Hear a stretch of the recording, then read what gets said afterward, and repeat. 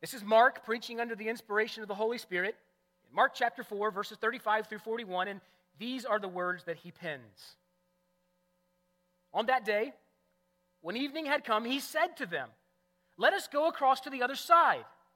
And leaving the crowd, they took him with them in the boat, just as he was. And other boats were with him. And a great windstorm arose, and the waves were breaking into the boat, so that the boat was already filling. But he, Jesus, was in the stern, asleep on the cushion. And they, his disciples, woke him and said to him, "Teacher, do you not care that we're perishing?" And he awoke and rebuked the wind and said to the sea, "Peace, be still." And the wind ceased, and there was a great calm. And he said to them, "Why are you so afraid? Have you still no faith?" And they were filled with a great fear and said to one another, "Who then is this, that even the wind and the sea obey him?" Brothers and sisters, the grass withers and the flower fades, but the word of our God stands forever. You may be seated.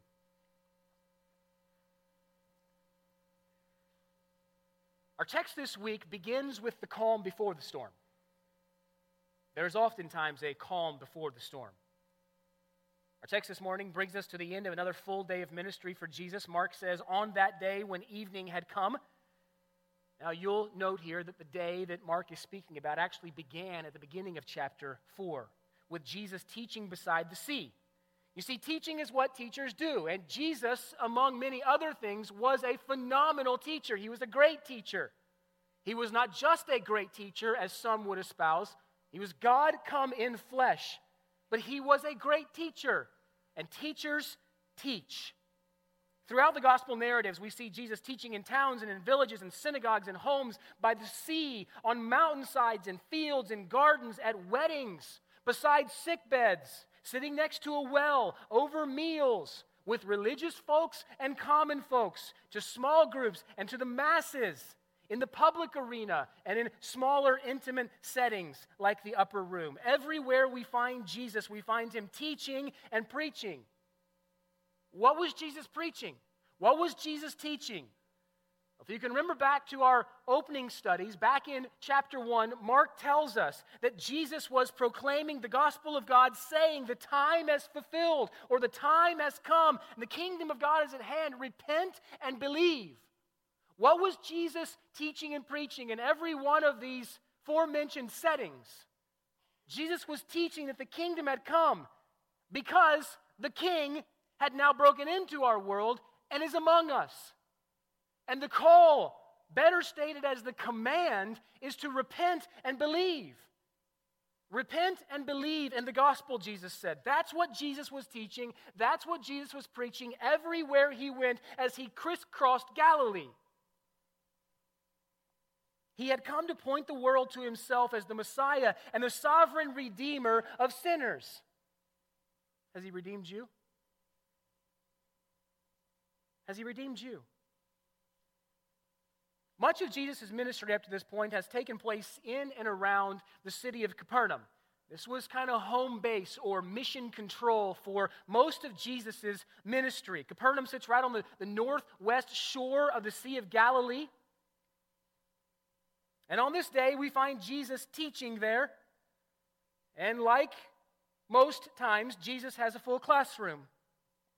As has been a reoccurring theme in our study of Jesus' ministry to this point, wherever he was, wherever he went, crowds of inquisitive followers were right by his side, following right on his heels. And as Jesus began to teach along the shoreline this afternoon, such a large crowd formed that Jesus and his disciples were forced to board a small fishing vessel where he continued to preach.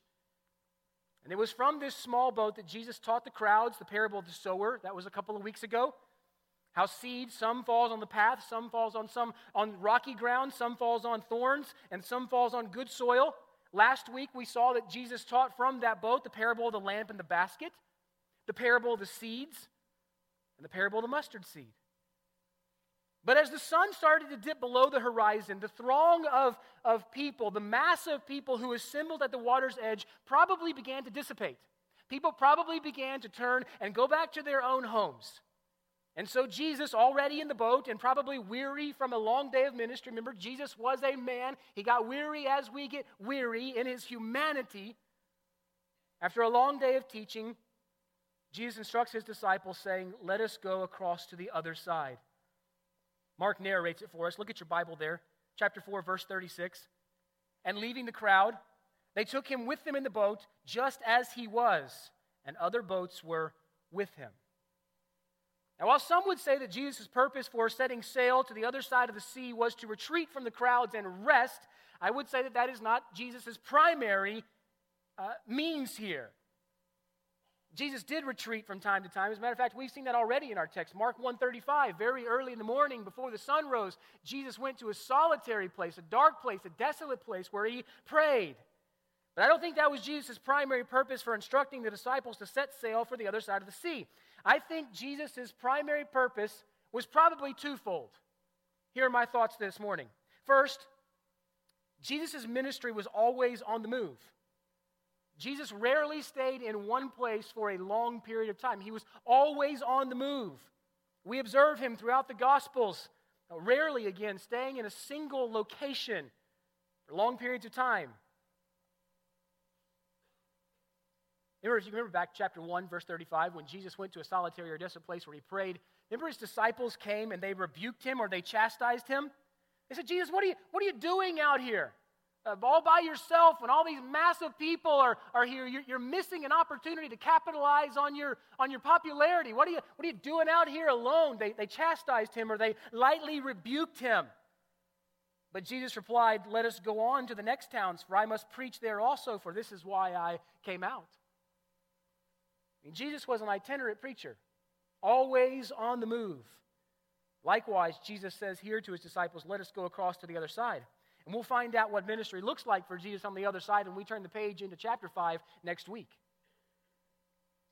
I think the second reason that Jesus tells his disciples to pull up the anchor and to head to the other side of the sea was that in doing so, it provided an opportunity for Jesus to test the faith, the durability of the faith of his disciples. The disciples had been with Jesus for some time now, and they, more than anyone else, had a front row seat to his life and his ministry. They got an eyewitness view, a first-person view and account that few others got. They had heard Jesus teach and preach about the glories of the coming kingdom. They had seen Jesus with their own eyeballs cast out demons. They were present when Jesus healed the sick and the diseased. They had even seen him forgive a man's sin right in front of the religious leaders of the day. But for all they saw and all they heard, did they trust him? That's the question. And that's what we put to the test here in chapter 4, verses 35 through 41. Did these disciples trust him with their lives? Well, let's look at the text and find out. As they were crossing to the other side of the sea, look at verse 37. Mark writes for us here, "A great windstorm arose, and the waves were breaking into the boat so that the boat was already filling." Now, the Sea of Galilee is a unique body of water. It's actually not a sea at all. It's a lake. It's the lowest freshwater lake on the planet, about 13 miles in length and about 8 miles across in width. And it's nestled some 700 feet below sea level, skirted by a lofty mountain range, gouged with deep ravines. It's an incredible spectacle. I would encourage you, check out Google Earth and just do some looking around the Sea of Galilee. Better yet, if you want to go there in person, we hope to go there this coming April. Join us, April 9th through the 19th, as we desire to go and to walk where Jesus walked and to teach along the way. An incredibly unique body of water. These ravines that cut into the mountains that surrounded the Sea of Galilee functioned like a funnel, and so hurling strong, cold winds from the mountains would come right down onto the lake level there. When the colder mountain air collided with the warmer air over the sea, it resulted in incredibly violent and abrupt storms. It's interesting, Mark uses the word here, lailaps, translated windstorm or gales in most of your Bibles. But Matthew actually calls this storm a seismos, literally an earthquake. I mean, this was not a spring shower here. This was not an April shower here. This was an incredibly violent storm that arose or kicked up very, very quickly. You can imagine the intensity of this storm if the disciples, at least 4 of whom were experienced fishermen, I mean, that would have been Peter, Andrew, James, and John, were all said to be terrified. These are men who would have been on fishing vessels in the midst of other previous storms. But in this storm, they are shook to the core. They're terrified. Matthew's account of this story in Matthew chapter 8, verse 24, notes that the storm came suddenly without warning. And so here we are. Jesus has instructed his disciples to push out away from the storm in this small fishing boat. And without warning, the disciples' world was shaken. In a split second, all that was calm became chaos. The gentle breeze that filled the small vessel's sail was now gusting with hurricane-force wind. And the gentle waves that lapped against the side of the boat were now crashing into its hull and over its bow, filling it with water faster than the disciples could bail it out. Chaos in an instant. Friends, aren't most storms sudden? Having the doctor sit you down and tell you that it's cancer. Maybe it's operable. Maybe it's terminal. That's a sudden storm. Finding out that you have 4 to 6 or 8 to 12 or 12 to 16 or 24 months to live, that's a sudden storm. When your spouse has been unfaithful, that's a sudden storm. When the marriage vows are crushed in a moment, that's a sudden storm. I'm sorry, but we're eliminating your position. That's a sudden storm. What do I do now? Where do I go? How am I going to take care of my family? The death of a loved one. That's a storm. Potentially the death of a spouse or the death of a child. These are all sudden storms, and there are many, many others like them. But storms oftentimes come careening into our lives without warning, suddenly. How did the disciples respond to this story, or this storm rather? Look at verse 38. Panic-stricken, riddled with fear, the disciples wake Jesus and they chastise him again. They rebuke him again, just like they rebuked him back in chapter 1. Jesus, why are you out here praying by yourself? Get out there with the people. Capitalize on your popularity. Well, here they chastise Jesus again, saying, Teacher, do you not even care that we're perishing? You see, from the disciples' perspective, Jesus was unaware of their plight. From the disciples' perspective, Jesus did not know what was going on in that small vessel as the disciples were terrified and fear-stricken. They thought Jesus was oblivious to their misery, that he had forsaken them. And if we're honest, in the middle of life's storms, don't we often feel that way? Jesus, where are you in the death of a spouse or the death of a child? Jesus, where are you when the terminal verdict comes from the doctor? Jesus, where are you when I get the pink slip and my job is eliminated? Where are you? Are you aware of my plight? We mistakenly conclude that we're all alone and that no one, not even God, knows what's happening or how we're feeling. Let me remind you, Christian, nothing could be farther from the truth. Nothing could be farther from the truth. God knows every wave that falls on you, and he's using each one of them for a very specific, sovereign purpose in your life. Don't ever think that God is unaware. Don't ever think that he's not near. Don't ever think that he's left you to fend for yourself. When life seems most out of control, it could never be more in control.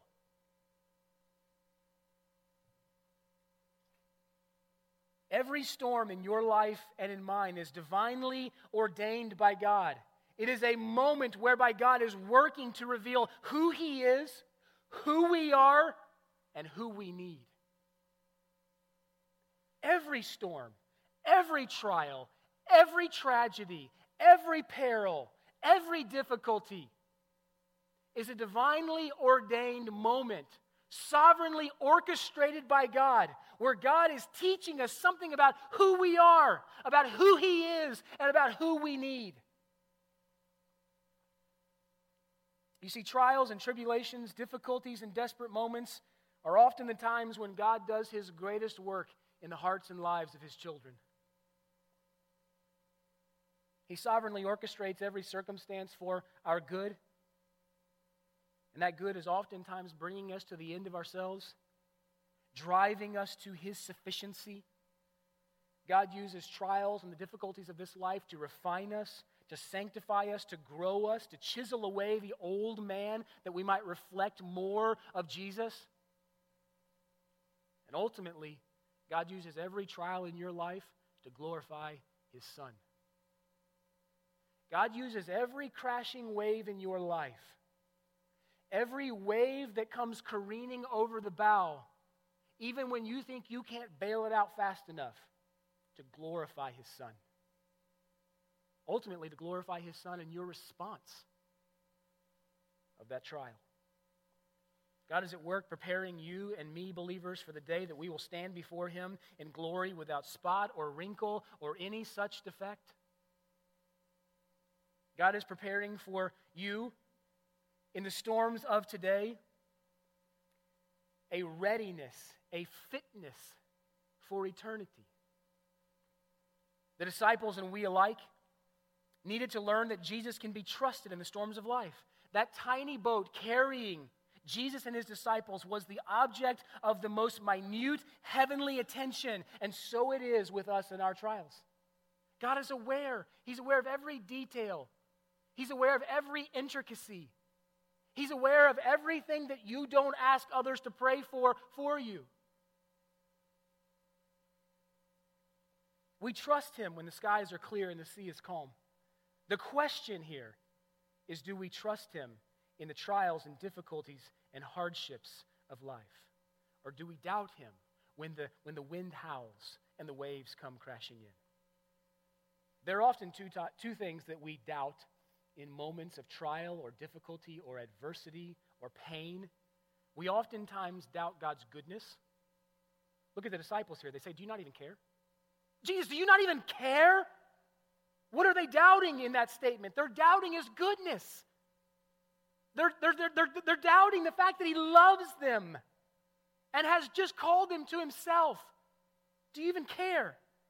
The second thing that we doubt is God's grace. This is reflected in the statement, we're perishing. Can you not see? Do you not know we're perishing? We're dying here. The disciples, they doubt His goodness and they doubt His grace. And oftentimes when life gets difficult, so do we. We doubt His goodness to us. And we doubt His grace. The story was once told of an officer in the army who was drafted aboard a boat with his regiment. He was a pious, religious man, and he actually embarked with his family. He brought his family on board with him, his wife and his children. They had not been at sea many days at all when a violent storm arose, which threatened the destruction of the ship and the loss of all their lives. Terror prevailed among the crew and all the passengers, and this army man's wife was also greatly alarmed. But interestingly enough, in the middle of the whipping wind and the crashing waves, the officer seemed calm and composed. His wife, observing his untroubled disposition, began to chastise him, urging him that if he wasn't concerned for his own safety, then he sure as better be concerned for theirs, his wife and his children. Without a reply, he left the cabin only to return a short while later with his sword in hand, drawn from its sheath. With a stern countenance, he pointed that sword at his wife's chest. But she did not smirk. She did not faint. She did not give the smallest indication of fear or concern. What? He said, are you not afraid when a sword is drawn to your chest? Her reply, no. No, confidently, she said. Not when I know it's in the hand of one who loves me. To which this army man said, "Then why should you have me to be afraid in the middle of this storm when I know that it's in the hand of my heavenly Father who loves me and you and cares for us both?" Brothers and sisters, there's great purpose in every one of your trials. Rest assured that each trial that providentially comes to pass in your life, that God sovereignly allows to come to pass in your life, comes attached with great and significant purpose. God knows what He's doing. James tells us not only how we should respond to God-ordained trials in our lives, but he also tells us what their purpose is. I would encourage you, if you don't have James 1:24 memorized, to memorize that. Jot that down in the margin somewhere and go home and memorize it this week. James says, "Count it all joy, my brothers, when you meet trials of various kinds, for you know the testing of your faith produces steadfastness. And let steadfastness have its full effect, that you may be perfect and complete, lacking nothing." Every crashing wave, every trial, every terror of living in this Genesis 3 fallen world comes sifted from the hands of an omnipotent, sovereign God who loves you in Christ Jesus. You believe that? It's easy to talk about that in a controlled environment like this. But the rubber meets the road when the winds of adversity come howling. That's when you and I are forced to put our theology into action. That's when you and I are forced to live what it is we say we believe. That's where the rubber meets the road theologically. We can't forget that God works all things together for the good of those who love Him. Just like a master tailor carefully stitches together a beautiful garment, so God has wisely and sovereignly tailored a set of divine circumstances for your life and my life that will result in you and me bearing more and more of a resemblance to His Son, Jesus Christ. And that's good. That's good. If cancer makes you more like Jesus, cancer's good.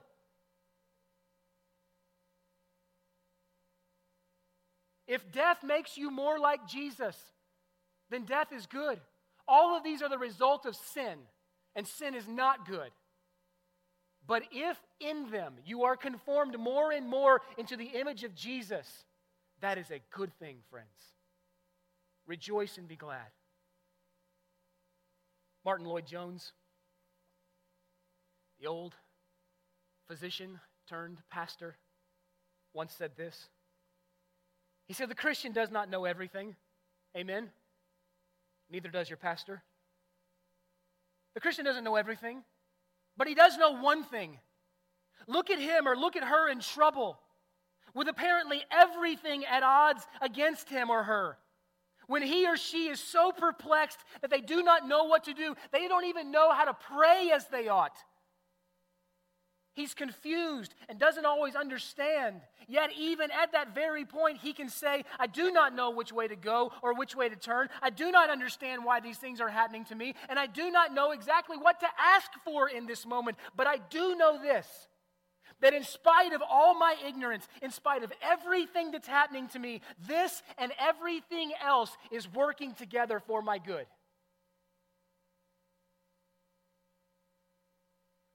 Peter encourages us. He says, "Brothers, don't be surprised when you face fiery trials, as though something strange were happening to you, but rejoice insofar as you share in Christ's sufferings, that you may also rejoice and be glad when His glory is revealed." And so you ask yourself the question, why? Why the trials? Why the pain? Why the difficulties? Why the suffering? Why the temptations? Why the heartache? Why the pain? Why the tragedy? Let me give you a handful of reasons this morning. This is by no means an exhaustive list. Matter of fact, it's probably better understood as the tip of the iceberg. But let me give you just a few reasons why God sovereignly ordains suffering in the lives of His children. Being a Christian, by the way, does not exempt us from the most severe trials this side of eternity. And so why? Why? Let me give you just a few here. First of all, God uses trials to help us learn to trust His wise providence in our lives. God uses trials, He uses pain, He uses adversity, He uses difficulty, He uses tragedy to help us learn to trust His wise providence, to help us learn to trust His goodness in our lives. Friends, mark it down. It's as good as gold. You can take it to the bank every day. God knows what is best for you, and He does what is best with you if you know Him. God knows what is best for you and does what is best with you. The 18th century hymn writer William Cowper, I would encourage you to study his life. Maybe write that down in the margin. You can go check him out later. Was an incredible man. He struggled with lots of difficulty, lots of adversity in his Christian life. He struggled with very strong bouts of depression in his life. But he became friends with John Newton, famed hymn writer, wonderful theologian. And Newton began to see that he could bring Cowper along with him as he went and visited ailing church members. And the two of them, as they walked along the road and they ministered and visited believers together, they began to write hymns together. Newton was actually influenced greatly by the depth of theological lyric that Cowper wrote. And Cowper wrote a hymn entitled "God Moves in a Mysterious Way," and it is wonderful. Listen to these lyrics here. God moves in a mysterious way, His wonders to perform. He plants His footsteps in the sea and rides upon the storm.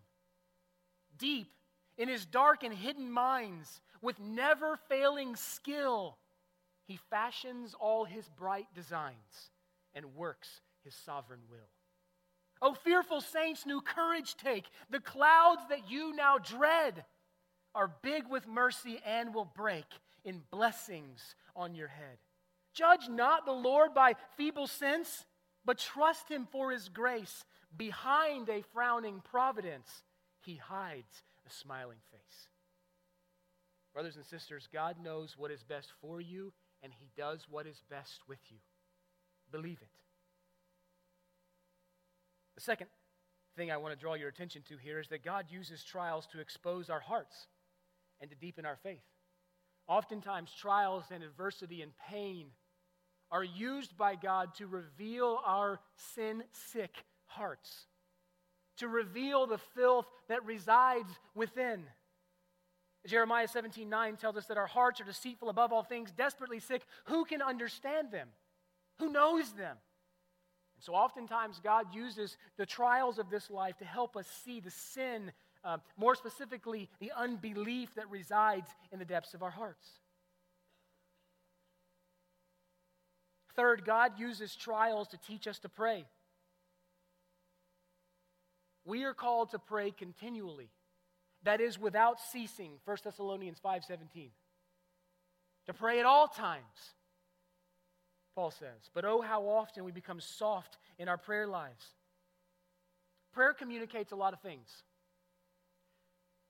Probably most importantly, prayer communicates what you believe to be true about God. If you want to know what you believe to be true about God, listen to the way you pray. Or consider the way you pray. Because the way you pray reveals what you believe to be true about God, or what you don't believe to be true about God. Does our prayer communicate that God is the all-sufficient benefactor and that we are the ever-needy beneficiaries?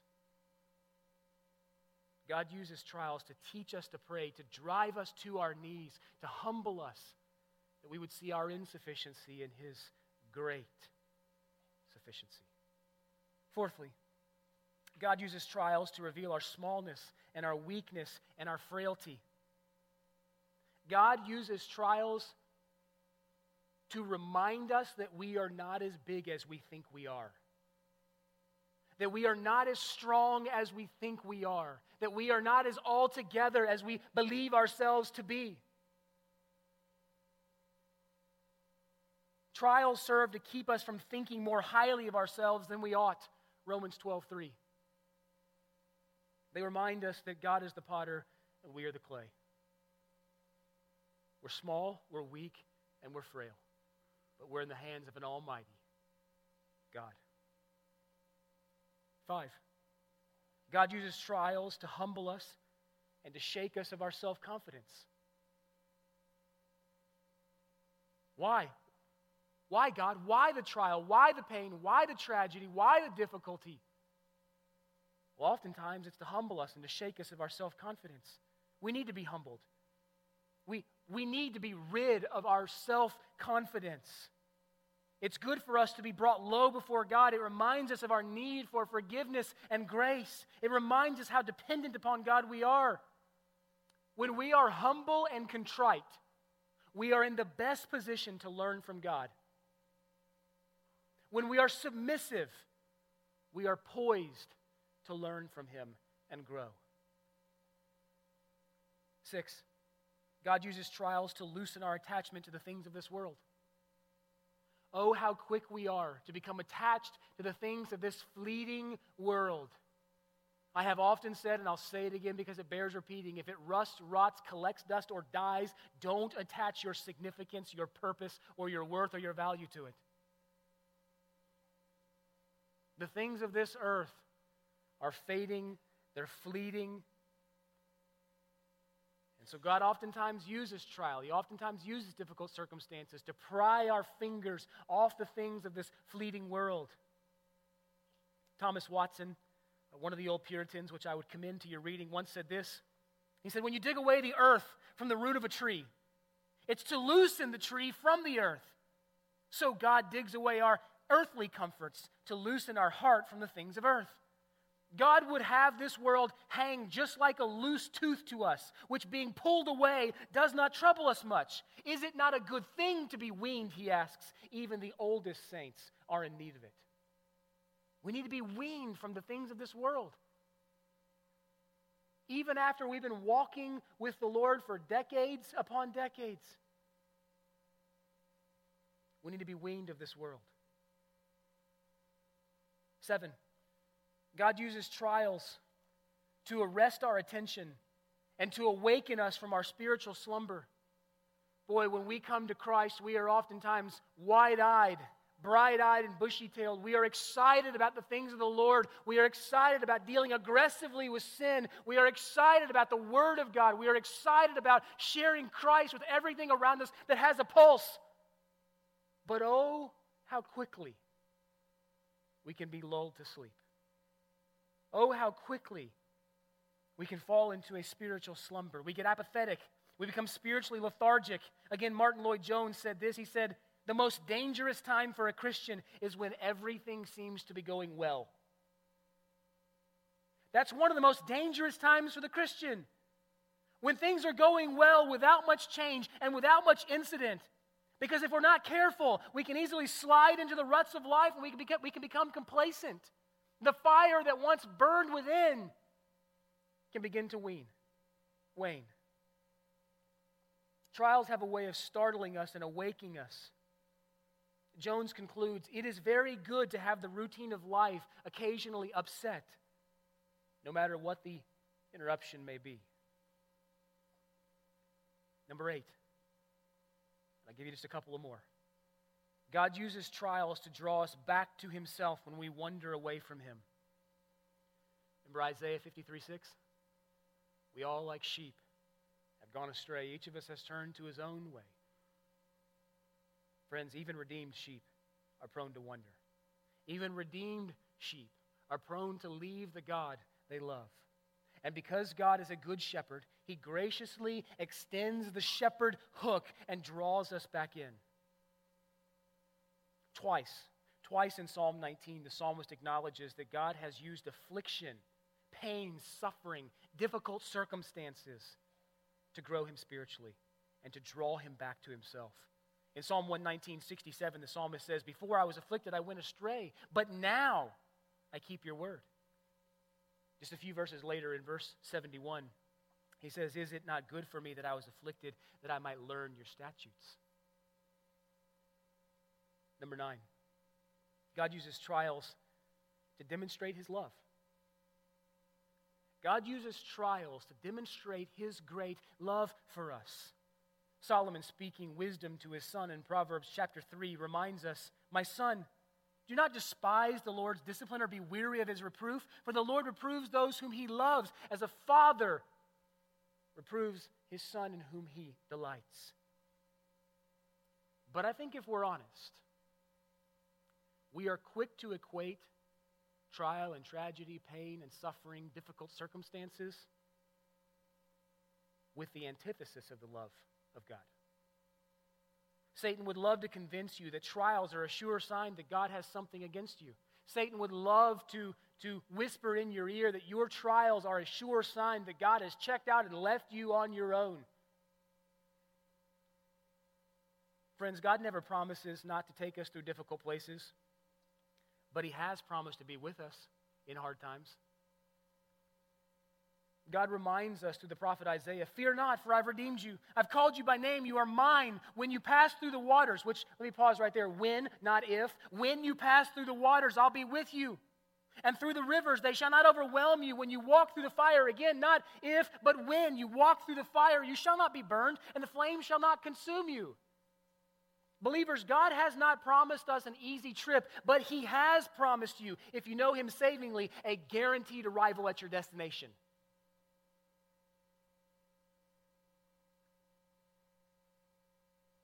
I was thinking about another song this week in my study, sung by Laura Story. It's entitled "Blessings." Probably familiar to a number of you. Just listen to these words here. "We pray for blessings. We pray for peace. Comfort for family, protection while we sleep. We pray for healing, for prosperity. We pray for your mighty hand to ease our suffering. And all the while, you hear each spoken need. Yet love is way too much to give us lesser things." She goes on, "What if your blessings come through raindrops and your healing comes through tears? What if 1,000 sleepless nights are what it takes to know you're near? What if the trials of this life are actually mercies in disguise? What if my greatest disappointments or the aching of this life is the revealing of a greater thirst that this world cannot satisfy?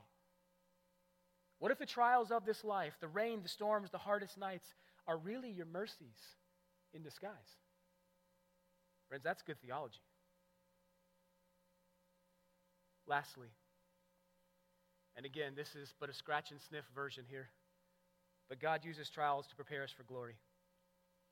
God uses trials to prepare us for glory. As plowing prepares the ground for a crop, so the trials of this life ready us for the day when we stand before our Maker face to face. Paul reminds us, "For this light and momentary affliction is preparing for us an eternal weight of glory that is not even in comparison to this current world or my current circumstances." Let me ask you this, friend. When was the last time you thanked God for your trials? When was the last time you stopped and thanked God for the storms of life? Rejoice always, pray without ceasing, give thanks when? In all circumstances, for this is the will of God in Christ Jesus for you.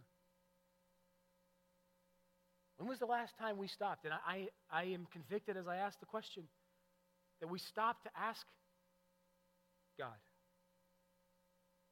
for his grace to endure trial and then thanked him for them. And then let me ask you another question. What if the answer to your prayer, what if your answer to your thanking God is this: "My grace is sufficient for you. My power is made perfect in your weakness"? What if in God's wisdom he has determined not to turn down the trial, but rather to turn up his grace? Sometimes God calms the storm. But as you've heard, sometimes God lets the storm rage, and instead he calms his child. God oftentimes sweetens our outward pain with inward peace. And the peace of God, which surpasses all understanding, will guard your hearts and minds in Christ Jesus. If we understand that God is in control and that he's working all things for our good, then we can say right along with Job, "Though he slay me, yet I will hope in him." if you're a believer here this morning, don't ever forget that there is honey at the end of God's rod. There's honey at the end of God's rod. God works all things for the good of those who love him, even when you're challenged to see it or believe it. The disciples, though they lacked faith in the moment, they're not abandoned to a watery peril here. Look at verse 39 back in your Bible there. Mark writes, "And he, Jesus, awoke and rebuked the wind and the sea, saying, 'Peace, be still.' And the wind ceased, and there was a great calm." I mean, Jesus spoke to the winds, friends, and they obeyed him. He spoke to the waves, and they instantaneously submitted to his command, turning placid as a pond. Though the disciples, and we oftentimes, allow our fear to trump our faith, Jesus did not ream his disciples here. He rebuked them, but he did not ream them. What did Jesus ream? The wind and the waves. Now, Jesus had a lesson here. Why do you have so little faith, guys? You've been with me for so much already. You've seen so much already. More than anyone else has seen or heard. You've been eyewitness to. But the scathing rebuke here is to the wind and the waves. It's interesting to note here that the language that Jesus employs in verse 39, the word rebuked there, it's the same word that's used back in chapter 1, verse 25, when Jesus rebuked the evil spirit in the synagogue in Capernaum. Likewise, the Greek word translated "be still" here literally means to be muzzled. Be muzzled. So I don't want to lose you here, but I want you to see some significance here in verse 39, okay? This is a bit technical, but track with me for a second here. The verb, be still, actually occurs in the second person singular.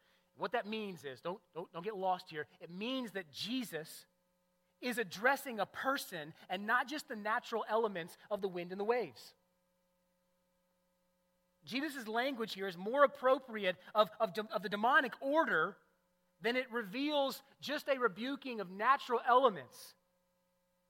I think what Jesus is revealing here about himself to his disciples is, I am the strong man who has come to vanquish Satan. And just as the natural elements submit to Jesus' authority, so do Satan and all of his host. Matter of fact, as we turn the page into chapter 5 next week, we'll see that Jesus is confronted again with demonic forces that would try to thwart his extension of his ministry into Gentile territory, but Jesus cannot be stopped. He cannot be stopped. After Jesus rebuked the wind and the waves, the beam of his heart-searching spotlight comes to rest on his disciples. Look at verse 40. Jesus asks them this penetrating question. He says to them, "Why are you so afraid? Why do you panic? Why are you fearful? Why do you doubt my care and concern for you? Why do you think that I've forsaken you?" And he puts his finger right on the reason. Look back at the text. He says, "Have you still no faith?" Was it that the disciples had no faith at all? That certainly wasn't the case. That's not what Jesus is implying here. The disciples had faith, but in the moment of their trial, they exchanged their faith for their feelings. We oftentimes do the same. When we are tempted to accuse God or to blame God or to point a finger in the middle of trial or difficult circumstances or tragedy, it's because we have exchanged our faith for our feelings. Our feelings have removed the captain of our salvation from the driver's seat, and now they are firmly planted there. Our feelings are in control. All the disciples could see was their immediate circumstances. Their view of God had shrunk, and their view of their circumstances loomed large. They had forgotten all that Jesus had said to them in the Sermon on the Mount about the extent of God's care for them. Every hair on your head is numbered. I'll take care of you. They had forgotten that God, who takes care of the birds, who neither reap nor sow nor gather into barns, also knew them intimately well. They let their feelings do the talking instead of their theology. You see, faith is the response of truth. When truth is in the driver's seat, faith is the response. When feelings are in the driver's seat, my view of my circumstances and blaming is the response. When When the storm clouds of trials and tribulations come rolling into your life, and friends, they will, it's not if, but it's when. You must remind yourself of what you know to be true about God's Word. You must remind yourself of what you know to be true concerning the surety, the verity of God's character, the unshakable nature of God's character. You must remind yourself of that. As we bring the story to a close here this morning, let me point out that the greatest danger in this story is not the wind and the waves. That's not the greatest danger that's presented to us in this text. The greatest danger in this story is unbelief. Our greatest problems don't exist around us, friends. Our greatest problems are within us. Fear is the opposite of faith. Fear is the product of unbelief. The writer of Hebrews warns us when he says, "Take care, be on guard, brothers, lest there be in you an evil, unbelieving heart leading you to fall away from the living God." Will your fear of the Lord lead you to put your trust in Him, or will you accuse Him? Will you accuse Him? Fear that does not take you to God will take you away from Him. Look at verse 41. And they were filled with a great fear and said to one another, "Who then is this that even the wind and the seas obey him?" You see, the disciples' original fear of the storm was now replaced with a new fear. Fear of the one whose words brought it to naught. The disciples' fear was a response to a new depth of understanding about the person of Christ. This was a paradigm-shifting day for these men. They had just witnessed Jesus heal disease and cast out demons, but this evening, they were brought face to face with the one whose omnipotent voice stilled the raging seas. They realized that God was in their boat. Believers, He's in yours too.